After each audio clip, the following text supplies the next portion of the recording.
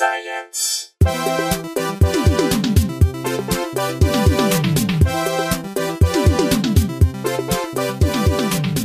Hello, welcome to Probably Science. My name is Andy Wood. I am also Andy Wood. No, fuck. I am Jesse Case. And I'm Matt Andy Wood and Kirshen. And welcome We're gonna to our get podcast. it. Guys, we're gonna get it. Oh, so close, so close. Returning guest, friend of the show we have today. Someone who some of our Australian listeners, specifically the Brisbane ones, would have seen in person because she joined us when we were touring there a few years ago. But now, right here in the studio, and by in the studio, I mean over the internet, from New York, I'm guessing? New York's where you normally are, right? Yeah, I'm in Brooklyn. It's the very funny Liz Miele, who has you've got a brand new doc out that you've made yourself about your last big tour all around Europe, and it's just dropped. So I was like, well, you got to come on the show and plug that, and also just because you're a good person to be on the show. Yeah, no, I also pretend I know science, and I just thought that's how we became friends, is we're both like, I know enough. I've survived. I feel like I could help other people get to the middle somewhere. Sure. I know enough to be disappointed on a lot of dates. Yeah. That's enough science. Yeah. Yeah, you build them up, and then they ask a follow-up question. You're like, whoa, we've reached the end of my knowledge. Yeah. I'm a one-fact lady. Yeah. Anything below the contacts list on Wikipedia, and I'm out. Like, if it's opening paragraph, I'm good. But Also, I think I saw you the first day. So we did the podcast the first day I was in Brisbane, but I'm a different person because the first day in Brisbane, I was a person that hadn't held a koala. And then 3 days later, because I was in Brisbane for a week, I held a koala, and my life has been different ever since. So you're actually getting a different version of Liz Miele, because this is post-koala. You know, there's not a lot of people that get to do that, and I worked really hard. Right now, yeah. Yeah. Yeah, that's how we do the show. So, Yeah, did yours arrive? We again? normally ship one over to our guests so they can. Oh yeah, no, it's. I thought the box was crying, so I was like, "This is weird." Well, Matt and I picked the wrong. State. Hold on a second. Yes, we picked the wrong state to do our koala viewing in, because if we'd done it up in Queensland, we could have actually touched them. But I literally did research, because it's illegal to hold them in most of the states in Australia except for wherever Brisbane is. Is that Queensland? Yeah. Yeah. So that was I mean, I don't know what to tell you guys. You guys don't seem to Google the way I do. So I Googled. I don't know how you got a podcast, but I Googled. I did research. I booked time. I talked to all my friends about it. And, I got real intel. So is Queensland like the sort of like boring Nevada of Australia? Queensland is the Florida of Australia. Yes. Oh, okay. You can hold one. We don't care. Yeah. Well, I was told when I went to Brisbane that it was the Texas of Australia, and then I got there and I was like, well, that's not nice to Texas. I hated Brisbane. I absolutely hated Brisbane. I really hated Brisbane. That might have been my favorite stop on the tour. Really? I love all of you, Australia, but I happened to find some fun stuff in Brisbane. I mean, the koala was cool. Your show was cool. Then I just pretty much bombed for a week. So that really is coloring how I felt about Brisbane. That's fair then. I feel like comics' impression of a place is very heavily colored by what the gig is like. I've written off entire nations. I'll write off a continent. Yep. Yeah, so I will say it's quite personal that the entire region was like, we don't like your personality. And I was like, well, I'm going to touch a koala and leave then. I was like, see if I come back. That'll show them. Wow. I'm going to give the koala my gonorrhea this time. I was about to say the same thing. I was literally going to say the same thing. I'm like, we don't know who gave who chlamydia, but I have been here. And then I left. So like, I feel like Michael Collins on the trip back from the moon. Like, you guys are like talking about this awesome time. I wasn't there. You guys are reminiscing about magical experiences, and I'm just like, yeah, it was cool up here. Jesse, your job was just as important to keep control of everything. We picked the most senior person to stay back. Right. Yeah, they felt bad. They had to be like, no, it was okay. Like, don't worry about it. Like, back there? I ruined it. I come on and I was like, best podcast I've ever done in the coolest place. I'm like, you get an STD, you get an STD. No, so I was. Touching this animal changed my life. I am no longer the same human. So that's why you can't touch the koalas. I didn't have the chlamydia info. I've just been touching them willy nilly. Yeah. Everywhere. Oh, that's the worst way to touch them as well. Yeah, willy nilly. So It's really not an adverb, yeah. So you guys were in Brisbane, which is the Texas. It's a part of Australia that was formerly Mexico. How about if if Queensland is the Texas of I Australia? think Queensland's the Florida. Well, I think if it were Texas, Brisbane would be the Austin. I think, right? Okay. I don't Yeah, know what the but analogy in Florida would be. But you can't touch koalas because of. You can. That's why it's very Florida and Texasy. Got it. Yeah, But so- else- Yeah, So a good Queensland, example- Queensland is the one part of Australia where you can touch the koalas. but elsewhere you can't because of viral transfer. I will say Also though, I would probably still just take. being- I think probably scaring the koalas and It's just probably not good for their life to be manhandled every 2 seconds their whole day. course. I think it's more like I- the quality of life for a koala. They're will still- freakishly touchable though, which is like rude of them. If they Yeah, no. Oh, I agree. I'll You still can't look take- that cute.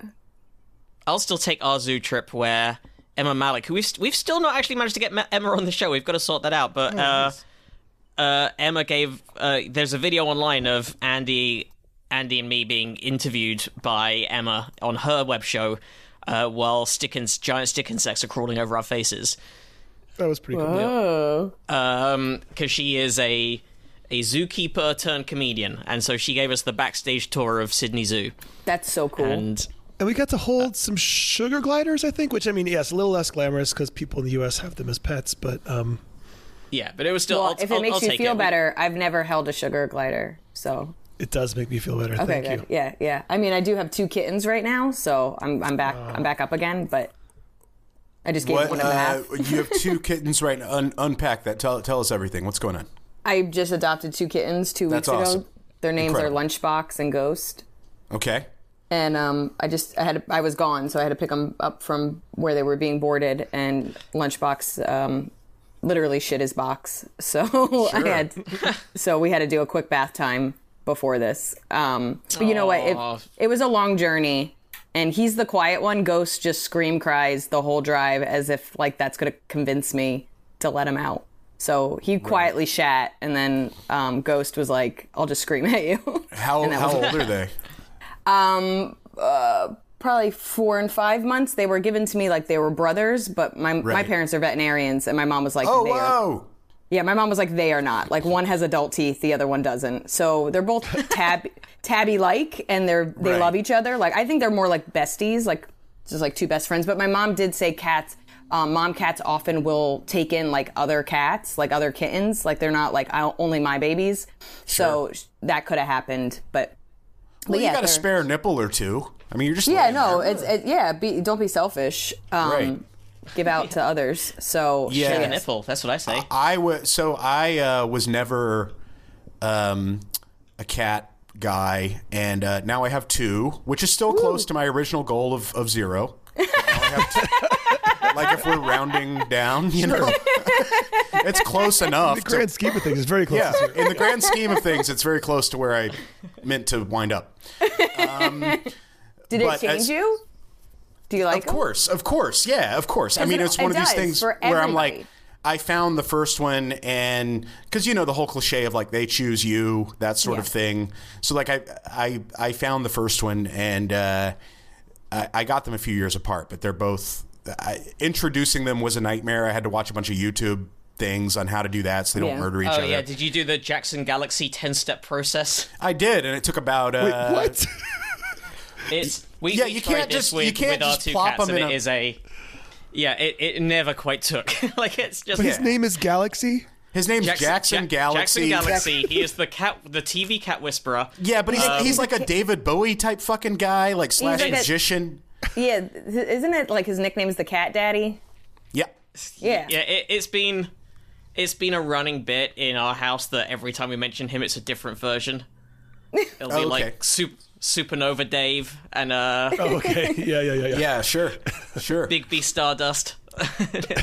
Yeah, but like I found the first one as a kitten. She was maybe, I don't know, 4 or 5 months old. She still had some baby teeth, and it was amazing because it was like, man, I gotta go. It's 4 a.m. I gotta go like find some cat food somewhere. Maybe 7-Eleven's open. I gotta put up signs. You know, it went from this like whole upheaval. And then like 8 hours later, I was just like, "You little toesy beans. Look at her little toesies." Like, it was just pathetic watching myself. I would kill myself if you died. Like, just literally. Right. You're never allowed to die. Isn't that weird?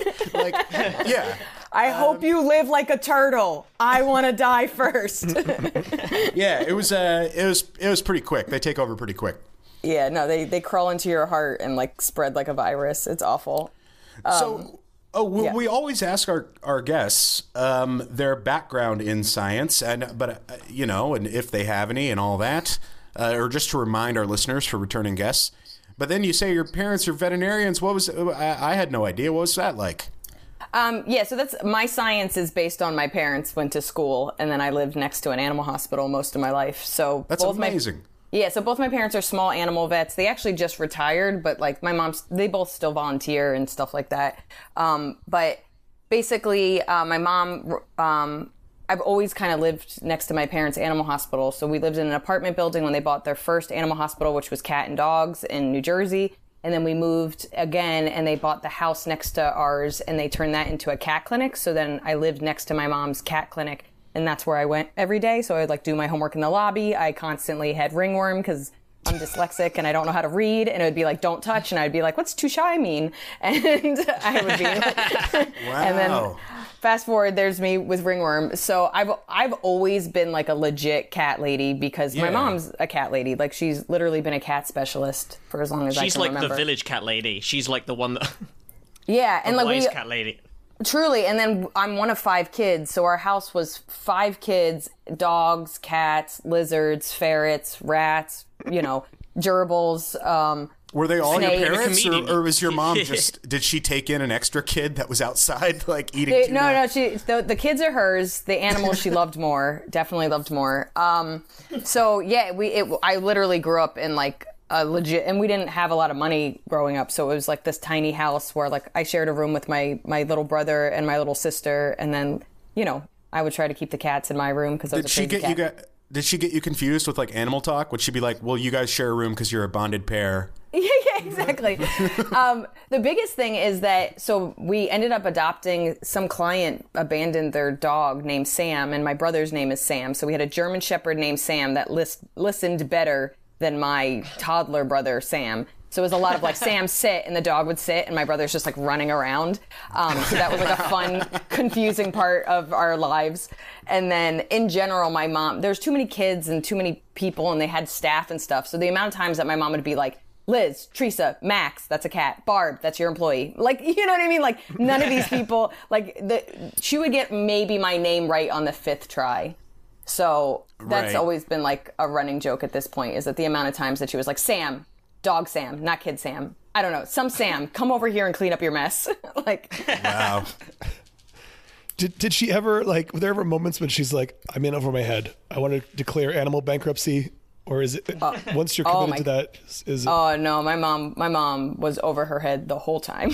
The whole time. We call it the mom scream. I've seen people do a scream, and I was like, oh, that's a mom scream. They're like, I don't have kids. And I was like, I know what a mom scream is. Like, you're ready for kids. Like, yeah. She was quite scary. So she was very much in over her head. She did not want 5 kids. She did not want one of these animals. She didn't even want to own her own business. My dad was just like, I think it would be more financially viable since we have all these kids to have a business. She's like, I didn't even want these kids. Like, what are we doing here? Well, why didn't she go get fixed, or however vets call it? Yeah, they're like, exactly. She's like, I could do this taking myself. Taking your mom in to get fixed. Yeah. She's got that cone on her head when she comes home. Yeah. She's licking her one bit wounds. of her legs being shaved.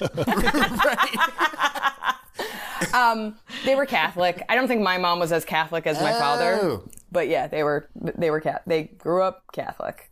Okay. And my mom is no longer Catholic. Sure. Yeah. A Catholic vet. Wow. Yeah. Wow. So, yeah, was there pressure for you to get into the field, or did any of your siblings? So because I was like the kind of crazy cat lady as a child, so I always kind of said I wanted to be a veterinarian, and I kind of was that person. But then as I got older, like I'm dyslexic. School was really hard. All I did was cheat. I'm kind of a dum-dum.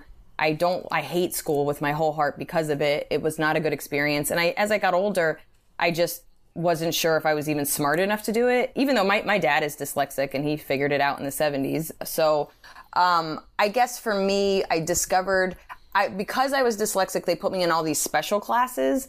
And what they do for, when reading and writing is hard is they make you write stories and they make you be creative. And so I started writing these stories when I was younger. And then when I was a teenager, I was doing it more. And then I discovered stand-up. And it kind of was this perfect match between like, oh, I could write, but if I perform it, nobody sees my writing because I still to this day don't know how to spell.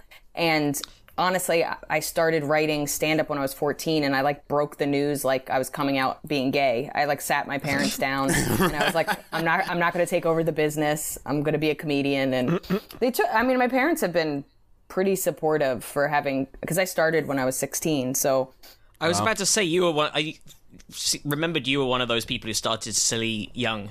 Yeah, I was still young. I mean, I'm the same height I was when I was 16, and I just stopped growing in middle school, and then I was like, I'm going to New York City the year after 9/11, and they're like, what? So, what does a 16-year-old's comedy look like? Like, what sort of material? I should say, what sort of material is a 16-year-old doing?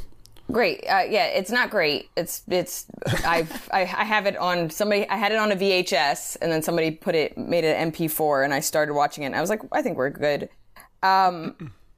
Jokes about being short, jokes about, my parents not loving us, jokes about being forced into therapy because I got forced to go to therapy because I was a sad child. Jokes about being one of 5 kids because I helped raise my little brothers. I was a gymnast, so jokes about being like a gymnast. So I think it was like just, what I knew. But I watched so much stand-up that like, I feel really fortunate because now if somebody starts today, there's so many podcasts that are like giving advice and telling you like every step of the way what you should do. But like, in the late 90s, early 2000s, there was like a couple how-to books and like a couple of like fictional stories. Like Judy Gold book or whatever. Like, yeah. Or like, I mostly read like a lot of memoirs. Like, I loved Margaret Cho. She started at 15. I loved Dave Chappelle. He started at 14. I liked Chris Rock. He started at 17. And that's kind of what like gave me the like, oh, I could do this younger. And then there was like, I think it was like, was it something Miller? Dennis Miller had like he had like a book about 4 comedians that went on the road or something like that. So like everything just kind of pointed that it's going to take a while. And it really was one of the first things that, like, I always loved art. I always loved being crafty, but it was one of the first things that everybody was like, it takes 10 years to be good. And I was like, all right, I think I have 10 years. Like, I don't know. Sure. I don't know what the fuck I was thinking, but there was just a part of me that was like, I like it. And if it doesn't work out, by the time I learn that, I'm still a child. Right, right. Yeah. That's like why I think it's good to have kids really young as well. You just want to be a hot dad. Yeah, if it's like not for you, then it's okay. You got it out of the way. Yeah, teenage pregnancy. They're out. They left home and you're still in your 30s. It's solid. Yeah, no, this is great advice. There are kids being born. There are kids being born today whose parents were born after 9/11. So like, what? That hurt my brain. Oh, they're hold on. Yeah. Okay. Yeah. Obviously, I guess. Yeah. I mean, so there are kids who's like, oh no, my grandparents remember that. Like, wild. That's all 3 of us, maybe all 4 of us could be grandparents right now, biologically. Yeah. If we raised a kid we're disappointed in. Yeah. It's just, it's wild to me how soon that's going to be like a Pearl Harbor thing. Like, it'll be a major indicator of old age. Wow. That like if you remember that. Yeah, but if you don't listen and you forget, then nobody can make you feel old. Exactly. Yeah. Exactly. But yeah, think about how soon we're going to reach the era where someone will hear your birth year and go, you were born in the 1900s. It's already happening. It's insane to be born. Like, I'm kind of pissed to be. I think the sweet spot is to be born like halfway through a century. You know? Yeah, because it's going to sound like in the 40s if someone was born in the 1800s. Or like, what? Yeah, it's wild. Like, to be born in the 1900s is wild. Yeah. You're like, did you know Lincoln? Yeah. I did. He was my barber. He was really good. Yeah, I was born the same century as electricity. How's that? It fucking sucks. Like, yeah, we at the start of the century I was born in, we thought the man could not take flight like bird. Oh my god. Yeah. Well, that's also kind of a cool thing about stand-up. I mean, about a lot of things we're doing. Like, by the time our careers and whatever these entertainment things we're doing end, we will have been in those fields for the bulk of those fields' existences. Unless something happens, like stand-up isn't that old. If you stick with it for 20 more years, most of stand-up's existence will be your career in it. Just through doing the Throckmorton Theatre in Mill Valley a few times, I got to a little bit know Mort Sahl. Who's like because one of the he lived up the road from there, and Lucy, who owns and runs the Throckmorton, was kind of like would look after him. And he built the pyramids, right? Yeah, exactly. Okay. I mean, basically. I was just trying to make sure I knew I got the right guy. Yeah. But it was like, oh yeah, I had dinner with one of the people who sort of invented my job. Yeah. Right. Yeah. It's just like, oh, you and Lenny Bruce were like in competing rooms in the same nightclub. Yeah, I opened for Jackie Mason. Yeah. I really did, which is fucking crazy. And I was like, it was this weird crossover where I was like a year or two in, and they just needed somebody basically to say like, tip the waitstaff, here's the guy. But it's great, like that dude was there. If you also think about it, podcasts, like there's people that are someday like going to school for podcasts the way somebody might go to school for radio. And like, this is just a thing people start in, on their home computer during a pandemic. Like, yeah, I think it's Even just the really fact interesting that this is like someone's job that they're planning to do the same way that we are pioneers, Liz. That's well said. Yes. That's what I was trying to say. Even the fact that the word podcast comes from iPod, which now doesn't exist. Yeah. I mean, like, I know you I'm sure you can still technically buy an iPod somewhere, but it's all been sort of incorporated into the iPhone and other smartphones. Like, you don't really have standalone MP3 players. So even that is a technology that was a technology that came into existence when I was already an adult, and has now become defunct, and has this medium that we're talking on named after it. But no, we still say movies. The moving pick. Go on down to the move. They move. Get on down there to the movies. To go to the talkies. Yeah. Yeah. I say cinema, but I'm just classy. Oh yeah, you got it. I'm going to the cinema. Mm-hmm. By the way, go ahead, Matt. No, I was going to segue into a story because there was a relevant story that. Yeah, get in there. That if you had another point to add, but Heather Robinson, listener, has sent in a story that was relevant to our earlier discussion. Let's do it. I may circle back to my side thing. We'll see. Go ahead. Because apparently koalas are dying from chlamydia, but a new vaccine effort is trying to save them. Aww. And they're falling for it? Yeah, exactly. Someone's like still doing the horse dewormer. That's me. Still in. Some guy's like, I'm gonna go with the horses. These dumb sheep koalas. Australian scientists have begun vaccinating wild koalas against chlamydia in an ambitious field trial in New South Wales. The aim is to test a method for protecting the beloved marsupials against a widespread disease that causes blindness, infertility, and death, and also social stigma. Yep. It is killing koalas because they become so sick they can't climb trees to get food or escape predators, and females can become infertile, says Samuel Phillips, a microbiologist at the University of the Sunshine Coast, who helped develop the vaccine. So the initial... Right?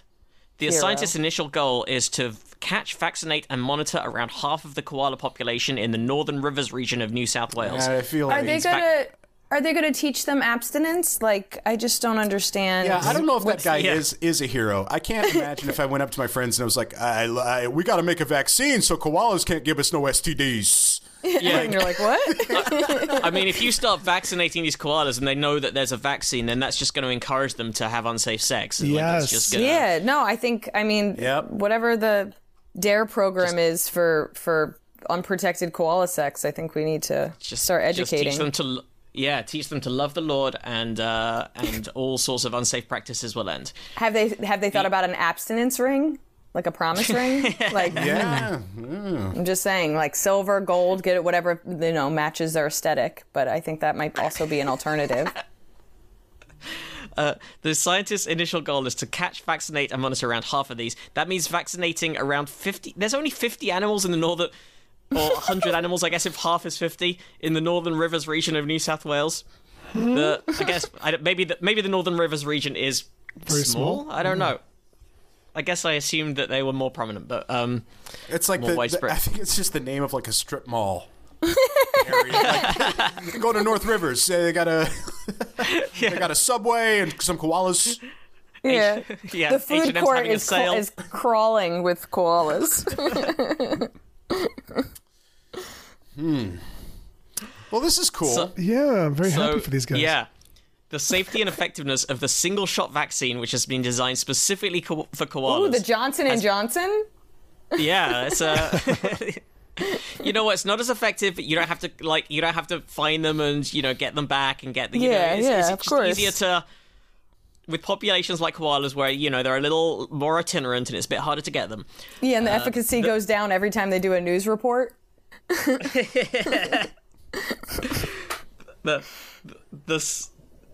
It's previously been tested by vaccinating a few hundred koalas brought to wildlife rescue centers for other afflictions. Then this article, which we'll put in the show notes, has 3 very cute pictures of koalas. Bankruptcy, heroin addiction, Gambling addiction. Gambling addicts. Yeah. Now, scientists want to understand the impact of vaccinating a population of wild koalas. Phillips said, "We want to evaluate what percentage of the koalas we need to vaccinate to meaningfully reduce infection and disease." The first ones were caught and vaccinated in March, and the effort is expected to last about 3 months. Researchers use binoculars to spot koalas in eucalyptus trees, then construct circular enclosures around the tree bases with doors leading into cages. After a few hours... They use binoculars. They say that like this crazy new tech. Yeah, right. Researchers look at trees and determine... After a few hours or days, the koalas will eventually climb down from one tree to see tasty leaves on another and wander into the harmless traps. Jody Wakeman, a veterinary care and clinical director at Friends of the Koala, a non-profit that runs a wildlife hospital while koalas have been brought in for vaccinations, says, quote, "It's hard to confuse a koala with other animals. They're pretty easy to spot." Thanks, Jody. Yes. Thanks, Wakeman, especially with those binoculars. Look, wait, doesn't that imply that the person writing this story was asking questions like, but when you catch a koala, how could you be sure it's a koala? Yeah. What is a koala? Like, explain it to me like I'm 5. Like, what's a And you're like... You think these vaccines work? How do you know you even vaccinated the right species? You know what I'm saying? Yeah. So they don't want you to know. Soros. Yeah. So is a koala a boy or a girl? They're so fucking cute, They're man. so cute. Yeah.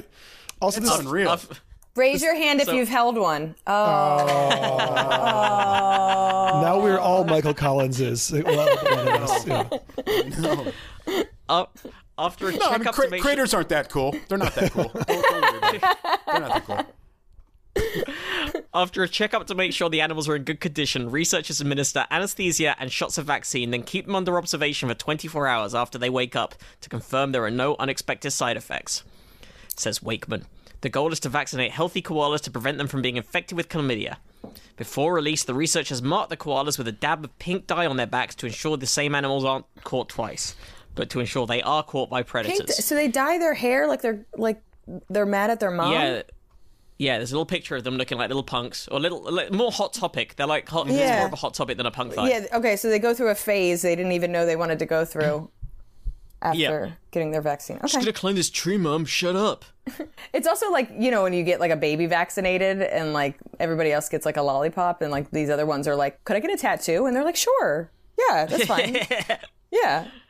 It's a temporary tattoo. Yeah. It's when the first vaccinated koala was returned to her habitat on March 9th, the scientists placed the cage at the base of a tree and opened the door. She quickly emerged and bounded up the tree trunk.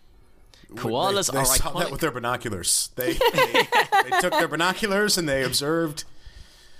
Yeah, which was identified as a tree. The trees are easy to spot because they look like trees. Right. I don't know, guys. I think this writer's strike is really starting to fuck things up. Koalas are iconic Australian marsupials like wombats and kangaroos. They spend most of their time eating and sleeping in eucalyptus trees, and their paws have two opposing thumbs to help them grasp and climb up trunks, and also open jars. Wait, what makes you call the second one a thumb? Like, if we just had two opposing digits, would we call them both thumbs? Wait, Isn't that Oh, like I'm sorry. the Wait, I'm hang sorry. loose? Oh, a total of two. I thought they meant two per paw, and I was trying to picture why they. Okay, forget it. Oh, yeah, Forget it. sure, Okay. sure. Or wait, do they mean? Hold on, no, hold on a second. But they have four paws, so. Oh, what's up with a koala's toes or thumbs? No, hold on. I'm Hold Googling on, it. koala thumbs. total. Guys are like, pause, we need to do more research. Oh no. Okay, so Pause for pause. pause for paws. They do have. Oh, interesting. The front paw has a total of 5 digits. 2 are opposite the other 3. I did not know this. Oh, it's like a little grabber machine.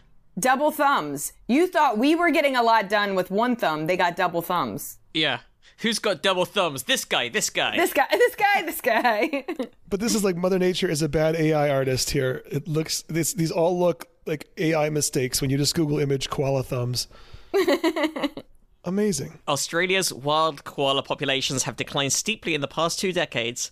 Last February, Australia's federal government declared koalas endangered in the eastern regions of New South Wales, Queensland, and the Australian Capital Territory. Facing compound threats from disease, habitat loss, and road collisions, koalas could become extinct by 2050, according to a 2020 assessment from the New South Wales government. Around half of the wild ones in Queensland are already infected with chlamydia. In deciding to vaccinate, the scientists are balancing the risk of disturbing the animals against the danger of allowing the disease to spread. The trial was approved by multiple government bodies, including Australia's Agriculture Department and New South Wales' Planning and Environmental Department. The origins of chlamydia in... I was going to say, what a different pandemic we would have had if it was everybody got chlamydia. Right? Or everybody got koalas. Oh. Yeah, if it was, I've often thought, like, if it was just some brutal STD, Yeah. like some new STD instead of a respiratory illness, like, it'd be kind of like, it'd be weird, right? Because I'd be at basically zero risk, right? But that's also that's also embarrassing. So I feel like people would still like isolate because they don't want people to know they're not getting laid, you know? Yeah. They're just like, all the hot people are just like, yeah, I feel real sick right now. So Yeah, ooh, this is rough. But like, Yeah, it's like, or if it had just been less deadly but more physical symptoms like boils and stuff, there would have been no vaccine hesitancy. Oh, of Everybody would have course. been, yeah. right. The origin of chlamydia in koalas the origins are not confirmed, but scientists believe it's likely that the marsupials initially caught the disease from exposure to the feces of infected sheep and cattle. I didn't know you could get it from that as well. And then it spread sexually or passed from mother to offspring. I thought it was from pouching. You seen that move the marsupials are doing these days? Blowing up on TikTok. I don't know what I'm talking about. you committed so hard, and then everybody's like, whoa. They're all pouching now. Yeah. It's gross. So been both pouched. So both humans and livestock infected with chlamydia bacteria can be treated with antibiotics. It's not so simple for koalas, apparently. And then below that is a picture of 2 people taking a selfie in front of a koala. Mm-hmm. The complex microbes live inside the stomachs of koalas, are designed to neutralize toxins in Oh. So koalas have these microbes inside their stomachs designed to neutralize toxins in eucalyptus leaves. That's their main news source, according to Matthew Crowther, a conservation biologist at the University of Sydney. But their digestive systems can also... Yeah, so reliable. But their digestive systems can also neutralize some medicines, so they don't respond well to antibiotics treatment. Crowther has been monitoring a population of koalas in northern New South Wales for more than a decade. In 2008, 10% of them were infected with chlamydia. Today, that rate is 80%. Holy shit. Yeah, and he said it's devastating. There's very, very low fertility. You hardly see any babies. Oh. Isn't eucalyptus... Also, all those wildfires during the pandemic, like I think in 2020, I think it was, like that knocked out a shit ton. Like that was like a big... Yeah. So it was like... they said really habitat loss in this article, so I'm sure that's some of it. And there is a description of what happens to koalas with advanced chlamydia, but it's pretty sad, pretty unpleasant. I don't know if you skip ahead 10 to 15 seconds if you don't want to listen to it, but a necroscopy of one koala with advanced chlamydia that was euthanized revealed ovaries completely encased in cysts and intestines full of hard lumps of food, evidence that she couldn't properly digest it. She was obviously infertile and in pain. So that ain't good. No. That's sad. Why is this podcast sad?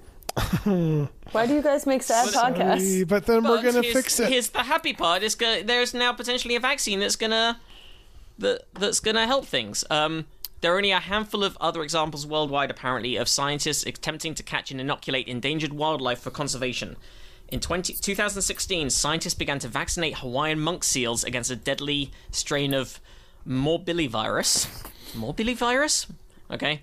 And 2.5 years ago, biologists in Brazil began to vaccinate golden lion tamarins against yellow fever. And it worked? And Is it working? Yes. This feels open-ended. Like, anybody can give a shot, but did they start going back to live shows and work? Like... Right. Yeah. Right. No, they're still doing tamarind stuff via Zoom. Yeah. Still working mobily. It is giving a hope for survival, apparently.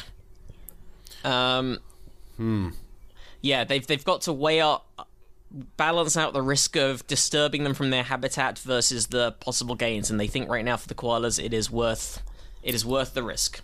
Right. And vaccination apparently is an incredibly resource-intensive thing to do. Koalas live high up in trees, says the Smithsonian's Johnson. We noticed we were out there with our binoculars. The way this is written is like a book report by a third grader, which I did do a third grade report on koalas. Thank you for asking. And I wrote the same sentence structure. I was like, they are high up in trees. To see them, you might need like a binocular or something. Yeah. It's just that, what was that when they said 3 sentences is a paragraph and you were just trying to fill space? Yeah, you're like, some people like think that. they are cute, but don't touch them because they have diseases. If you're far away, binoculars could help. Maybe could assist you with visually seeing them. Thank you so much. There is a bibliography attached. I did not use the internet because that at the time was not as socially acceptable or existed. I would recommend koalas to boys and girls aged between 5 and 15. Nailed it, guys. Nice. So, yeah, thank you. That was the AP News report, by the way. The Associated Press's Good work, guys. koala. Good work, guys. So good. Yeah, I'm happy to hear these guys are doing better. Or going to, presumably. Do we want to do a more serious story that a more hard science story that Is this the one about how the baby penguins are randomly exploding?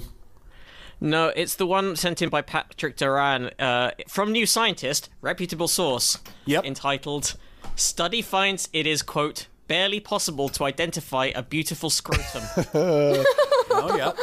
I was hoping you were going there. I've already got it open in another tab. Yeah. I don't know why I was- Patrick thought this was a story that we would cover on our very serious, sensible science show, but Sure. for some reason... I'm just honored that I could be the woman's voice in what is going to be a full scrotum episode. And I'm I'll be glad like, in my scrotum experiences, I've seen. Right. I mean, I'm glad now I have scientific backup. Like, it's supposed to look weird. You can't even tell if it's... Before we hang out, please read this article so that you are educated. They've done studies. I'm not weird, you're weird. My first thought on getting this article in the inbox was an Onion article, which I Googled. Turns out it's 20 years old, but this is just one of those Onion articles that sticks in your brain, just really well written. I just put a link to it in the show notes. It's one of those op-ed Onion articles called "You're Going to Love My Balls." Maybe it's just the unnecessary length of the article that I love so much, but anyhow. Yes, so it's very, very funny. The photo's very funny. Yeah, it's very funny. But yeah, so it's impossible to determine a beautiful ball sack? Is that what? No, barely possible. Barely possible. Some with enough work, with enough grit, Andy. Right. One could say those are some good looking hangers. Yeah. I'm gonna. This article does link to the original scientific paper as well. That I feel like the write up in New Scientist is a little bit side-eyed. Sure. Which also is something that the best way to observe a scrotum. But it says surprises abound in quote the scrotum, a comparison of men's and women's aesthetic assessments. Which is a study done by plastic surgeon Carolyn Amer in Hamburg and two colleagues at the Medical School of Hamburg. It begins by citing a 27-year-old psychology paper called Gender and Attractiveness Biases in Hiring Decisions. Are more experienced managers less biased? It avers that studies have yet to investigate aesthetic preferences as regard the scrotum. I really don't know what the link is between the hiring... Yeah, I mean, is that one of the new hiring questions, which is, can I see your balls? I don't understand. I thought they're not allowed to ask that these days. Yeah, no, truly. It states several hypotheses and remarks about them. Quote, our sixth hypothesis suggests that men would rate their scrotum significantly more positively than women their vulva. However, I'm sorry. I thought it was just women would rate their women. Yeah. However, we were unable to identify any significant difference in ratings by gender. It presents 4 tables, the last of which bears the label, descriptive statistics for evaluation of each scrotum and each variation by gender in order of perceived attractiveness of the scrotums. It includes exactly 36 close-up black and white photos of scrotums. It includes the plaintiff 18-word conclusion. Scrota? Ultimately, it was barely possible to identify a beautiful scrotum, and we must instead speak of the least ugly. I mean, who even... I want to know how you proposed this study. Like... I mean, that's money laundering, right? Yeah, it has to be. Just to get money for this, to get this funded, is just because of a drug deal? Well, no, it is actually from a cosmetic surgery.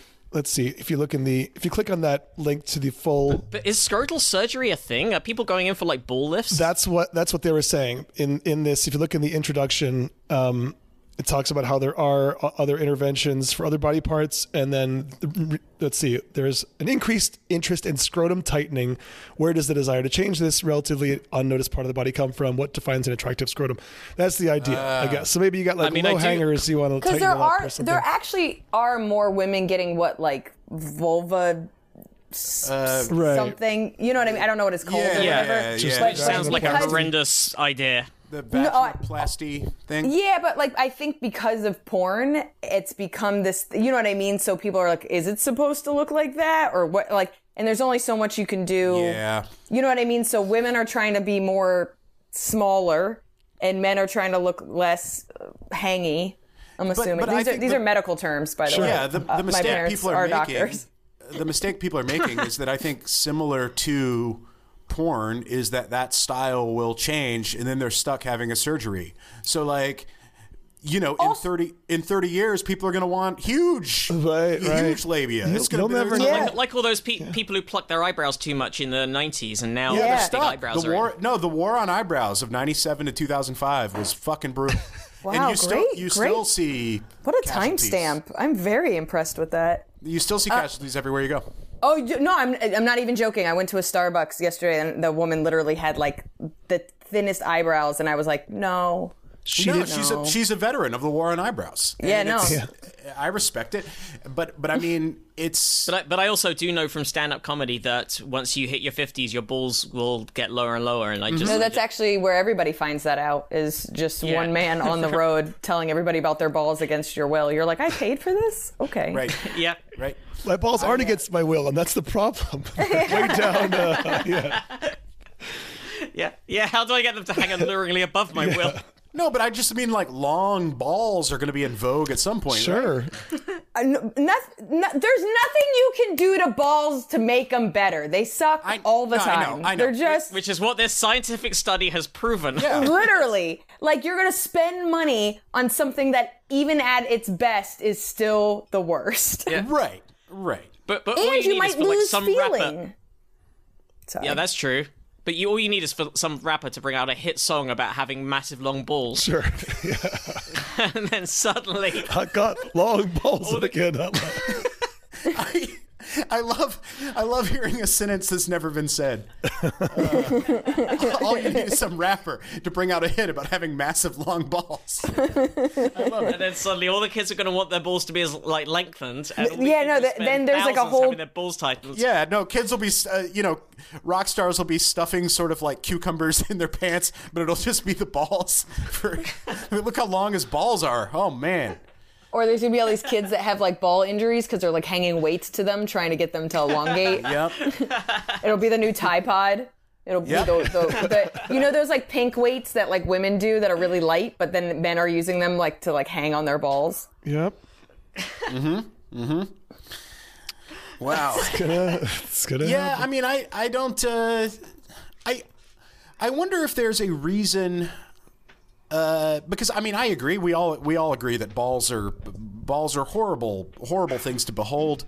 But I wonder if there's an evolutionary reason they're horrible to behold. Also, behold is that the right? Yeah, you Is that you the right behold verb them and then you turn your head and becough. I mean, okay, if you were going to design, yes, these things exist for an evolutionary reason, right? It's because sperm can't live at 98.6 degrees.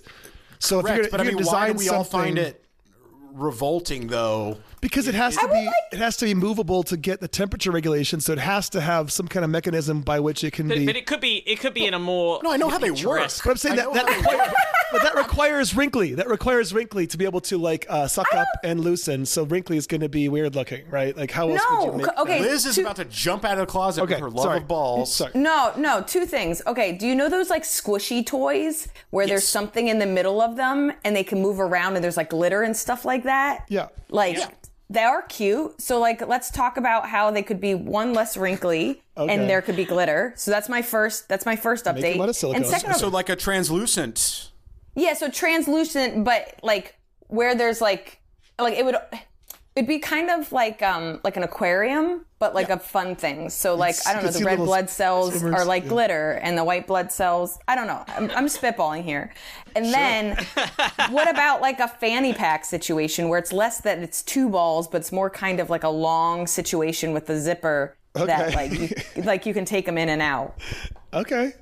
Yep. These are my suggestions. Let's give people the option Thank you for of having losing me their back on the balls. show. Yes. No, I mean, there have been several times I wish I'd left mine at home. I think it's a great idea. Be like, I'm cleaning my balls. They dipped in the water. You know how they get long. Oh God. Yeah. By the way, did you guys read ahead to the conclusions and further research section of the actual results of this study? No. Because they didn't really do a great job. It says, we further note that the men whose scrotums were photographed were all between 23 and 30 years of age. In view of the fact that in the majority of cases it is older adults who seek scrotum tightening, future work may elect to include models from a larger age range or focus on scrotums belonging to older men. Well, Sure. Well, yeah. Right? This is not a 20 ball problem. This is. I saw my Yeah, grandpa's I balls think- one time. It was insane. It was insane.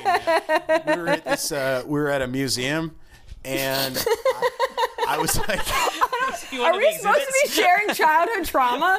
no, I was in the bathroom, but my grandpa, like, for some reason, like, peed like a little boy. Like, he just pulled his, like, fucking pants down, to a certain level. But, I mean, I was, like, 5 or 6, so I was, trying to tippy-toe to make it into this urinal, and I look over, and I'm just eye level with this guy's balls. It was horrible.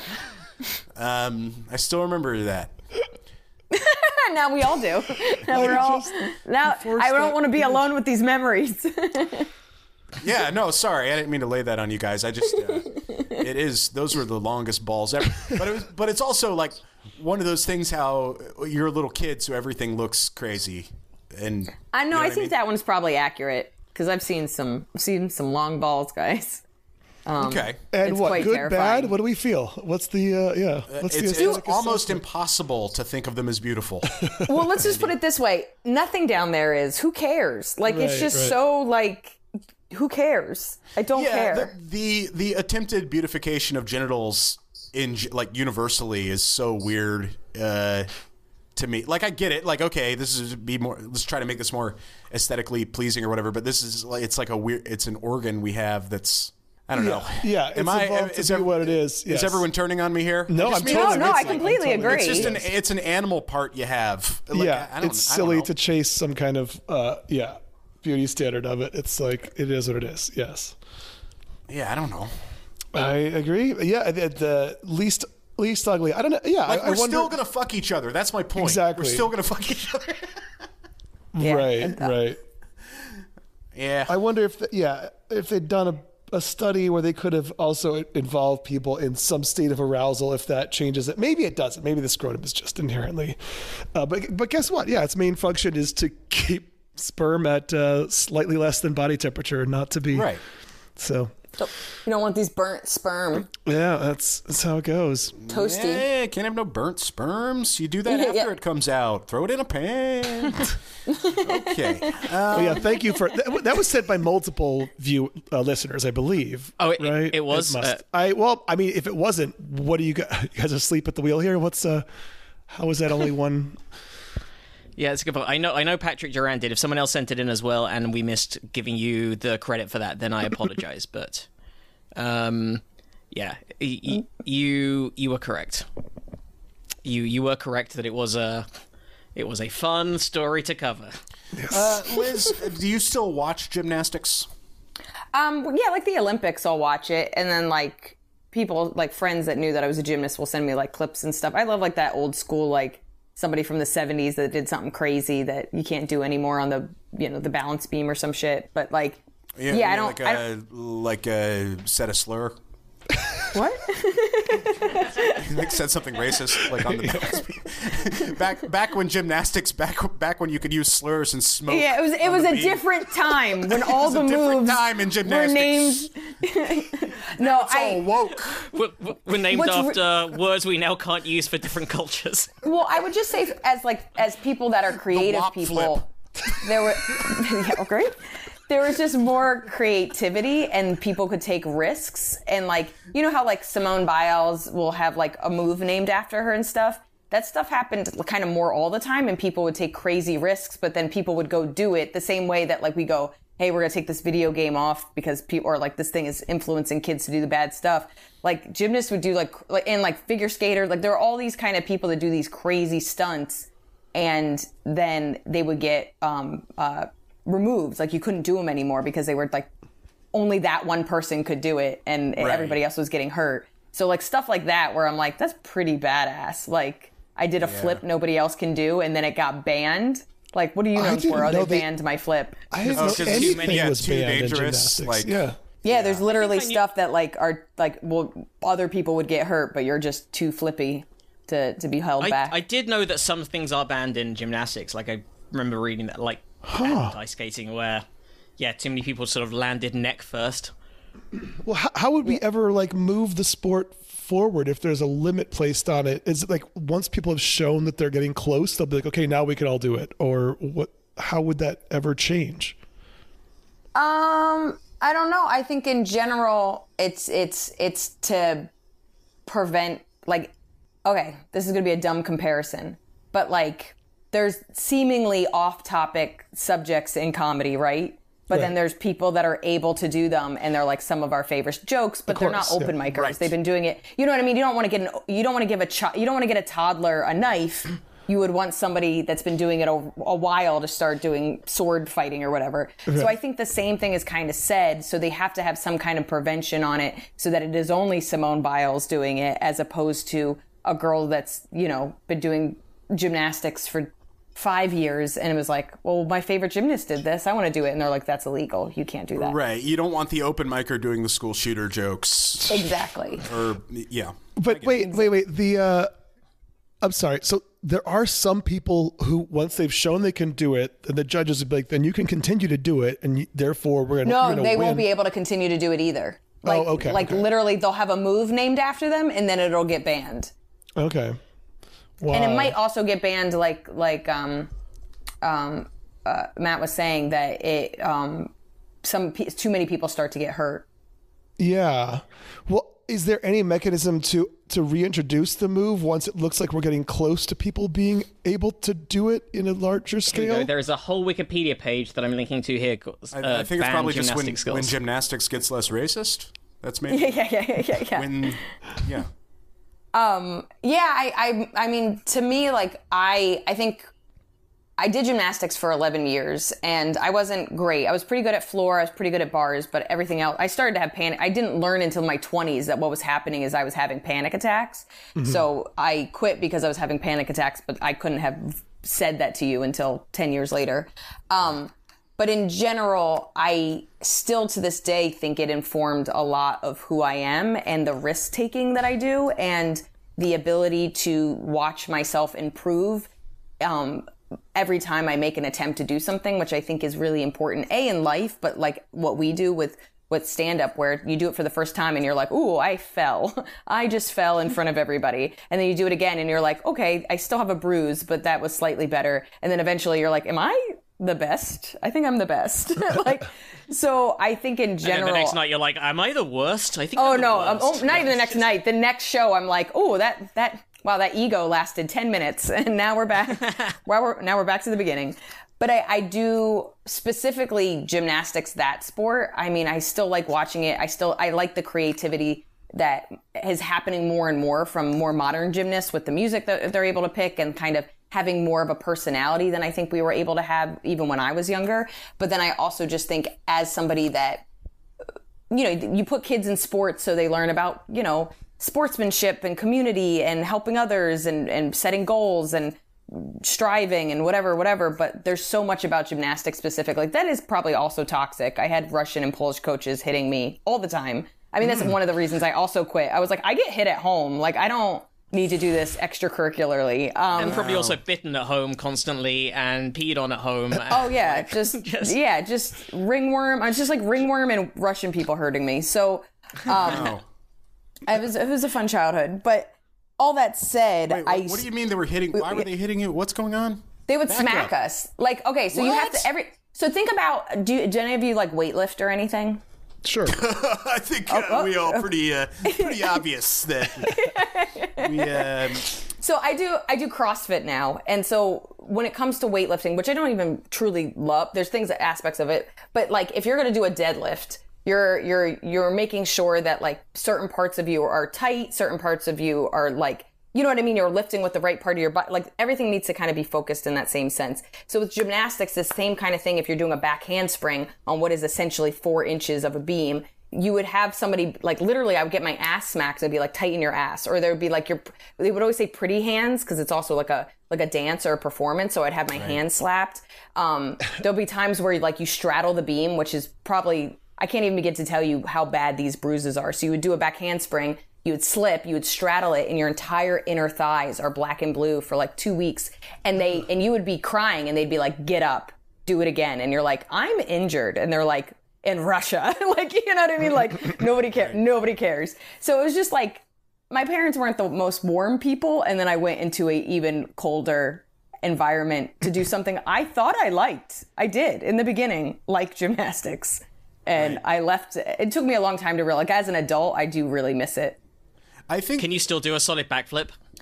I could do like a back tuck into like a foam pit, but like my landing I would be a little worried about. But like I can still walk on my hands. I can still probably do a back bend. I could probably do a round off, but like if I was going to do anything like a back handspring or a back tuck, it would be on like a trampoline. Wow. Right. I think there is a point, and it's a point that it sounds like I never went in that deep with any sport, but I played hockey. There's a point when it's like, you love it. This is fun. This is so awesome. And then there is this point where like the stakes seem to get higher in some way, or maybe it's like, okay, let's try to push this further, see if this goes somewhere, where it gets extremely unfun. Then it's just like someone's just these like, you're like 11 and these grown-ups are like screaming at you. And that's when I was kind of like, fuck this. But it's not because of the sport itself. I love the sport. But that's almost how I feel about stand-up. Like, I love stand-up, but whenever I've gotten bitter or sad or angry, it's the industry. The industry makes this business unbearable and makes you feel like a loser. But like stand-up, good, bad, the challenge of a joke, everything about the art form is fun. Everything about gymnastics is fun. Even when I fucked up and did a bad job, it was like a fun challenge. But like you said, when the coaches come in or the parents come in and they're making you feel like you're an idiot, you're like, what? This is... Yeah. You told me this was fun. Yeah, I know. The entertainment industry is the Russian coach of stand-up. Well, no, it's just it's like run by the least creative people ever. Much like it's somebody sitting in a lawn chair screaming at you when you're doing track and field, or it's like, fuck you, homie. Yeah, 100%. Well, speaking of fun challenge, tell us more about your Europe tour and your doc. Oh, so I'm kind of like proud of myself because it was just like a silly idea. My best friend from childhood, I've known her since I was 10 years old. She's a wedding videographer, and she also had a part-time job as like a waitress bartender in this place. She was supposed to go to Germany. Like it was like a whole like trip with her work where they were to go to Germany. So she got a passport, and then she ended up leaving that job, and she's like, oh, that was a waste. And I just kind of clicked something in my head where I was just like, well, maybe she could come with me and like film something, because she already filmed stuff for work and she has a passport. Like, I don't know. And I started, and she went through a divorce. So I was like, well, she doesn't have her kids every other week. Like my brain started to kind of spin about maybe I could do like a fun trip and I could pay for it with her, like making something. And so I threw it at her thinking that she'd be like, oh, I can't do it. And she was like, yes, like no hesitation. Yes. And I was like, oh, okay. And it was a little bit harder of a tour because I had to do something that probably I would have done in like 3 weeks or longer in 2 weeks because, she has kids. Because that's what fitted her schedule. Yeah, exactly. Like I was now working around her schedule. So I showed her a couple of like docs that were like an inspiration, but basically said like what I was thinking, but neither of us knew what it was going to be, but I just wanted to show that like, what it's like to tour as a comic when you're not famous. Like, I'm not an open micer, but I'm not Chris Rock. So what is this middle ground that we're in when you're a working comic, but you're unknown? But even more so... somebody who can get people out to a show and knows how to do it, but you're not touring with a tour manager and a bus. Exactly. I do it all myself. And then also what it's like to be a female comic, because, I'm doing embroidery on the plane, and my favorite thing is to find, you know what I mean? Like I'm looking for like the best dessert place, and like we went to a flea market, and that was like the highlight of the show or of the tour. And in Greece, all we did was take pictures of stray cats. Like there is how I tour. I've always known how I tour is different from how my male counterparts tour. Like I love street art. I love local art. I love flea markets. I love thrift shops. Like I have so much fun by myself just doing the dorky things that I like to do. And because I put it in the stories of Instagram, I've started to have fans that would go, I came for the comedy, but I stay for the cat pictures. Or I love that you show all your street art. Or I got to know Houston through you because you took us along with them. And I was like, oh, maybe I'll just show what I like doing on the road, and just also how hard and weird it is when you're in Europe doing this, hoping that people show up as opposed to knowing people are going to show up. That's really cool. Yeah, we will put a link to that so that our listeners can find it.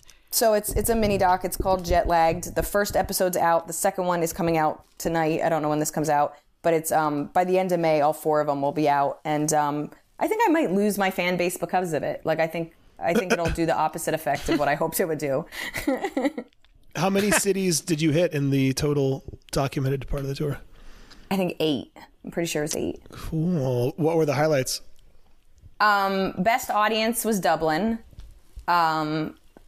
which is surprising because I did a festival a couple of years ago and it was not fun. And then all the Stray Cats, and we had I did a show in Athens, and then we had a little bit of a break in Athens, so we were in Athens for 2.5 days, and all the Stray Cats, everybody at the Acropolis is taking pictures of old buildings, and I'm on the ground going pss, pss, pss, pss, pss, pss, to Stray Cats and stuff. And then we got a ticket in Paris that's going to come out. We got for stupid reasons, and now I have a joke about it. So the cool through line is we get this $60 ticket that we didn't deserve, and my friend has footage of me arguing with the guy, and then me ranting about it because I am my father, where it's just I did the right thing. And then every city I tell this story as I try to turn it into a joke. And it's now one of my favorite jokes, but it shows it the building of it. And it became how you show the process of writing something. So something happened on the second day of our tour, and then it ended up, being something that I added. By the end of it, it was in the act. Yeah, now it's a bit. So bad things happen, and sometimes very cool. You're funny about it. I think $60, $60 for a bit is not bad. Yeah, that's that's a good point. I don't mean if you were paying someone else. I don't mean someone writing for you. Or I just mean the inspiration.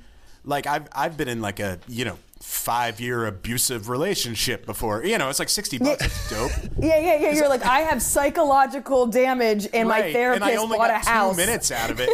I've told this story on this show a while back, but I was once very bored in Newcastle, and every day I walked past this place on the way to the gig that did colonic irrigation, and I thought, well, I'll get material out of this for sure.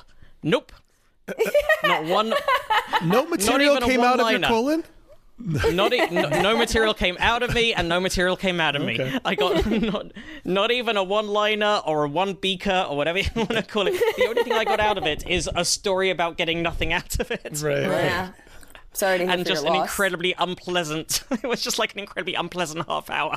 Oh no, it's awful. I've had it done before. Of something that has no scientific grounding either.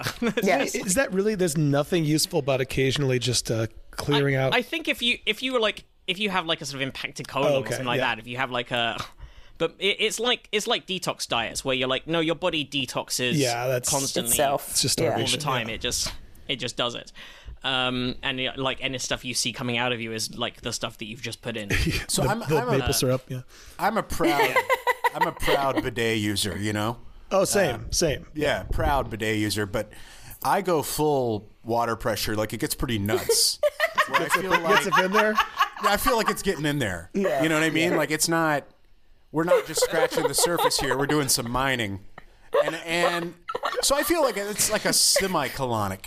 You know what I mean? Where it's maybe an amateur's colonic. something, yeah. Well, have you ever Googled to see if there could be a downside of that because of gut flora? No, flora.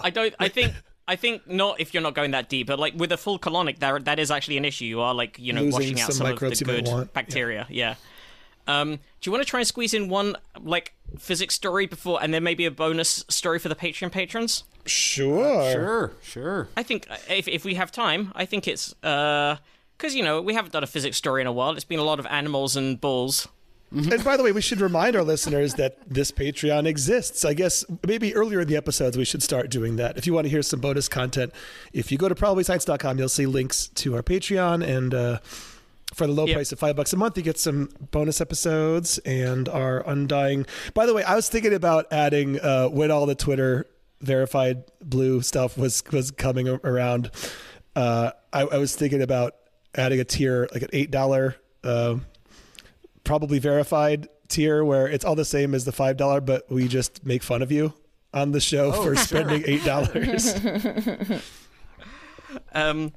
But yeah, this story, it's a physics story that's sent in by Andrew Miller. It's linked from the actual JPL-NASA.gov website. Cool. So this is probably written correctly, but these are a NASA study helps explain limit-breaking ultra-luminous X-ray sources.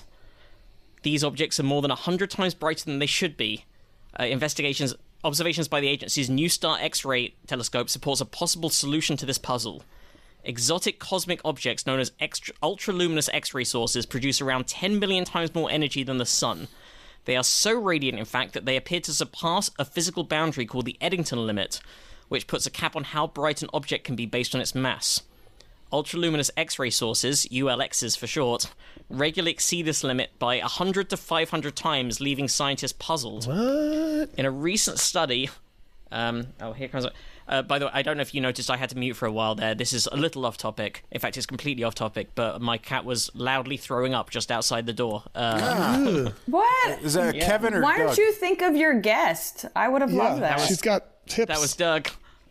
Well, I then opened the door because I wasn't sure if Holly was there and could see he was throwing up, and he took that as his cue to run in and actually throw up in the room. Okay. So that was good. And then he went under the bed, so now we're like, is he going to throw up under the bed while we can't get... Doug, buddy. It was a whole thing. Oh, man.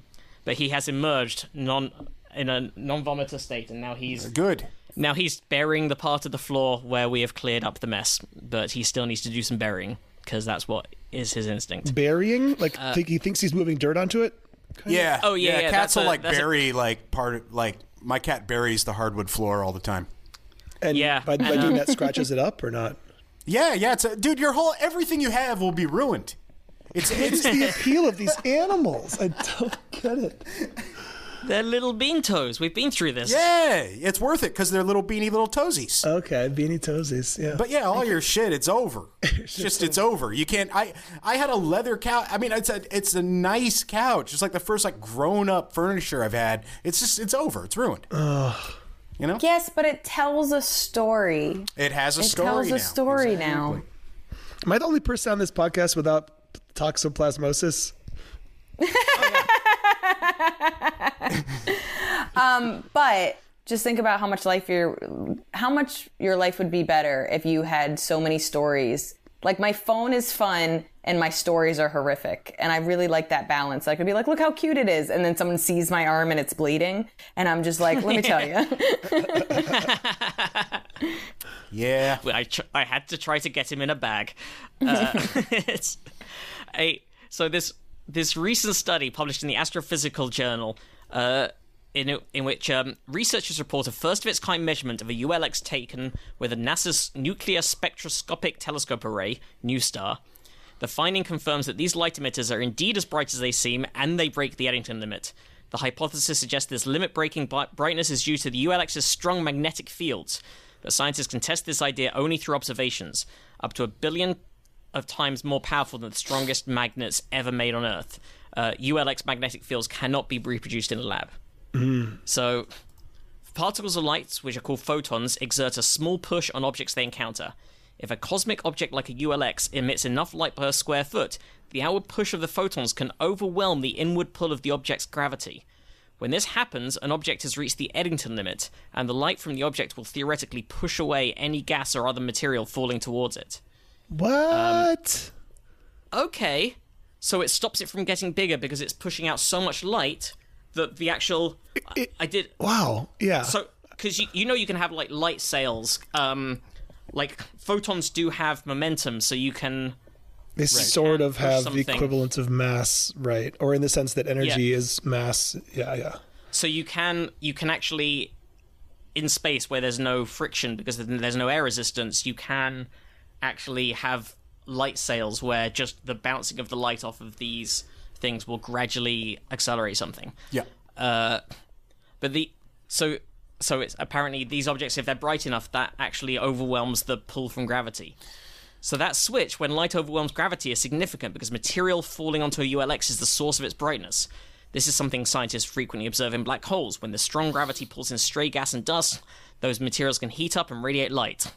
Scientists used to think ULXs must be black holes surrounded by bright coffers of gas, but in 2014, NuSTAR data revealed that a ULX by the name of M82X2 is actually a less massive object called a neutron star. I was thinking of M82X1. Damn it. I'm gonna be quiet for this whole time because I don't know what's happening. I'm not smart enough for this. I'm not smart enough for this section. Remember when we talked about balls and animals? That was 100% my mental capacity. All right, so little curveball here. I was on the sly Googling koala balls to see if they are more cute. Yeah. And they are. They're great. They're great. Okay, great. You know, Koala balls I think we could all agree those are beautiful balls. And so the earlier study just applies to people, I would think. Mm-hmm. Human balls. Sure. It's the hairlessness, I think, yeah. Or wait, no, they're not hairless. And what am I saying? And the 2 thumbs. Yeah. It's the hairlessness. Well, if you clicked on the link they showed, the pictures in the actual study were all pretty much hairless. I was like, are these all? No, I know. It's just funny to act an accidental reveal is funny. Like it's the anchor tattoo, right? So it's weird. People don't.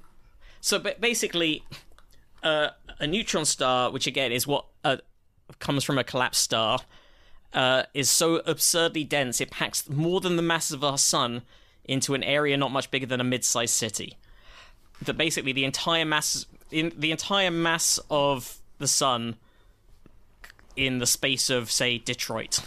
And like a spoonful of matter on that would weigh, however many hundreds of thousands of tons or something insane. Right. So it also creates a gravitational pull at the neutron star surface about 100 trillion times stronger than the gravitational pull on Earth surface. So gas and other materials dragged in accelerate to millions of miles an hour, releasing tremendous energy when they hit the neutron star's surface. It says a marshmallow dropped on the surface of a neutron star would hit it with the energy of 1,000 hydrogen bombs. Nice. So that produces the high-energy X-ray light that New Star detects. No. And it's stealing about... M82X2 is stealing about 9 billion trillion tons of material per year from a neighboring star, or about 1.5 times the mass of the Earth. So they could estimate how bright it should be, and it confirmed that exceeds the Eddington limit. So the Eddington limit is not a limit, so we shouldn't even talk about it anymore, right? Yeah, well, the previously considered limits. So this new study suggests that strong they're just going to ban it in sport, though. You know they're going to. Yeah. So they reckon these strong magnetic fields potentially distort the roughly spherical atoms into elongated stringy shapes, which would reduce the photon's ability to push atoms away, ultimately increasing an object's maximum possible brightness. That's wild. So it's basically making atoms more aerodynamic, aerodynamic's the wrong word because it's light photons that are hitting it, but basically like the difference between sort of having your hand out the window flat on and then sideways on when you're driving in a car.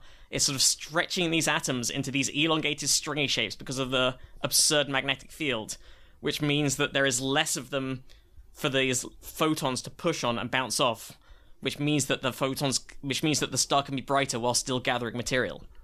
This article has so many things I've never heard mentioned before, or concepts I've never even had someone say are possible, that I have no idea if we're being punked.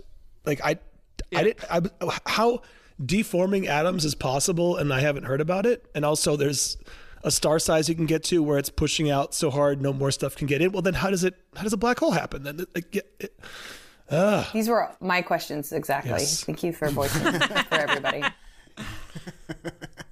I'm just glad we're both down. Is even bigger. Yeah. Right, but I'm saying they're saying a thing can't. If this limit were a limit, then nothing can get bigger because that would require some matter coming in to make it have more mass. But like that matter is going to be pushed out by the photons. So how does anything ever get bigger than that thing? Right? Am I missing some loophole? Sorry, say that again? I thought this limit was saying no more matter can be added to this thing because there's so much force of the photons going out from it, knocking it back. Therefore, how does anything end up more massive than one of these things? Is it more the rate at which it's being added rather than the actual total amount? So it can't be added any quicker because the quickness with which the material's coming in is the brightness rather than the actual total amount. The quickness of the material coming in is the brightness? What? Yeah, like the faster material is being added, the brighter the thing is glowing. Or the more mass it has, therefore, the more it's burning that. Yes. Or fusing that. You're saying so that how does that disprove what I'm asking? Or anyway, okay, this stuff works somehow, and so there's a limit we thought was a limit, but it's not a limit. But also, atoms can get deformed and become little rice pellets that can not get knocked as hard as by photons. This is the hard-hitting stuff. Yeah. Yeah. You can see why we generally focus on animal balls. Yeah. Yeah. The gravitational pull of mind have elongated them. Yeah, they are no longer getting knocked back by photons. It's hard. Liz, Yes. before we're going to do one extra story for our Patreon patrons, but where can our listeners find you and your documentary and everything you do? Okay, so you know these atoms? I'm just like, I start going into, I'm like, all right, this might be over your head, but it's a type of website that makes atoms. They break apart. Everything is at Liz Miele. I'm just dumb. Everything's at lizmiele.com. That's Miele. YouTube, all my specials are free on YouTube. This doc is free on YouTube. I'm touring. It's slowing down a little bit, but it picks back up in August. I have a book called Why Cats Are Assholes. I feel like your people would love that. Really I didn't know you had that book.